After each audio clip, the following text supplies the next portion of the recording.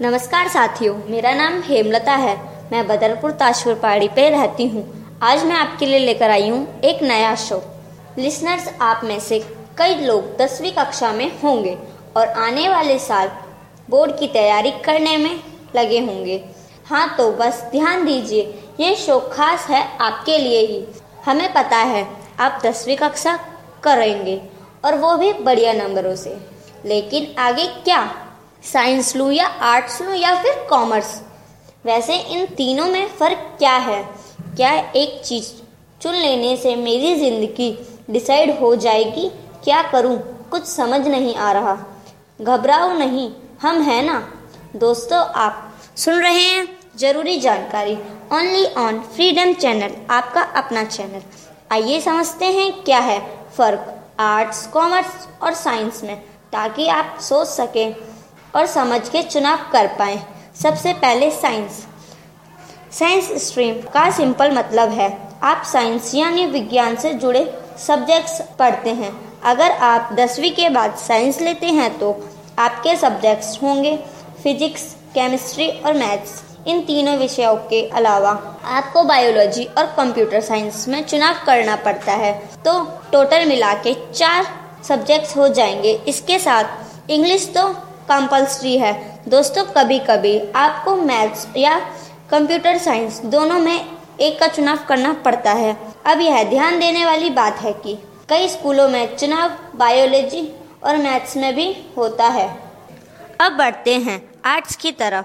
दोस्तों, आर्ट्स को ह्यूमैनिटीज भी कहा जाता है। दोनों एक ही नाम है, सो परेशान मत होना। अगर आप 10वीं कक्षा के बाद आर्ट्स लेते हैं तो आपके ये सब्जेक्ट्स होंगे हिस्ट्री, जियोग्राफी, पॉलिटिकल साइंस और इंग्लिश। ये तो हो गए आपका कंपल्सरी सब्जेक्ट। जो 5वां सब्जेक्ट है वो आप चुन सकते हैं, चाहे वो इकोनॉमिक्स, सोशियोलॉजी ले सकते हैं।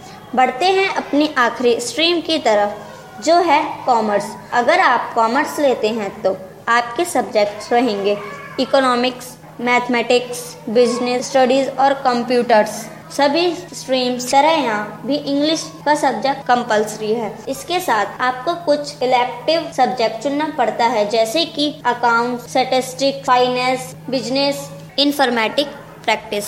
अब आपने ये तो जान लिया कि कौन सी स्ट्रीम लेने का क्या मिलेगा। अब आइए ये जाने कि इन सब्जेक्ट्स को लेने पर आगे क्या कर सकते हैं, कॉलेज में क्या पढ़ाई कर सकते हैं, उसके क्या किस एग्जाम की तैयारी कर सकते हैं। आइए जानें। ये सब समझने से पहले ये याद रखिए कि यदि आप साइंस लेते हैं तो आप आगे चलकर कॉलेज में आर्ट्स या कॉमर्स ले सकते हैं। लेकिन अगर आप कॉमर्स या आर्ट्स लेते हैं तो आप आगे जाके कॉलेज में साइंस नहीं ले सकते।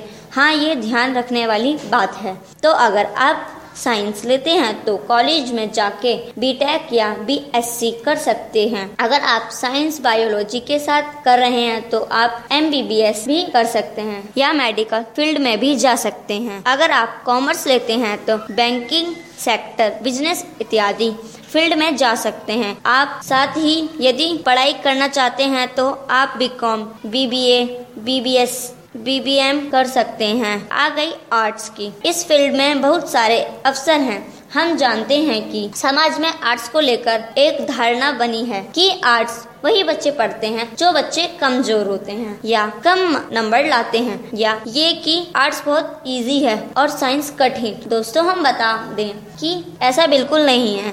जितनी मेहनत साइंस में लगती है उतनी मेहनत आर्ट्स में भी लगती है, और आर्ट्स पढ़ना उतना ही मजेदार है जितना साइंस। क्योंकि आज का शो खास फोकस 10वीं के बाद वाली स्ट्रीम्स के ऊपर है, तो आज बीएससी, बीए पे उतनी चर्चा नहीं होगी। लेकिन हम वादा करते हैं हमारा अगला एपिसोड कॉलेज के कोर्स के बारे में होगा, क्योंकि बोर्ड तो 12वीं के कक्षा के बच्चे भी दे रहे हैं। दोस्तों, ये था आज का शो। अगर आप भी किसी चीज को लेकर कंफ्यूज हैं, किसी चीज के ऊपर जानकारी चाहते हैं, तो प्लीज मैसेज या व्हाट्सएप करें 9818023574 पर। मैसेज में ये भी लिखें कि आप किस विषय में जानकारी चाहते हैं। हम जरूर आप तक उस जानकारी को पहुंचाएंगे। अगर आप भी मेरी तरह अपना शो करना चाहते हैं तो मैसेज करें 9818023574 पर कि आप फ्री डेम में खुद का शो करना चाहते हैं।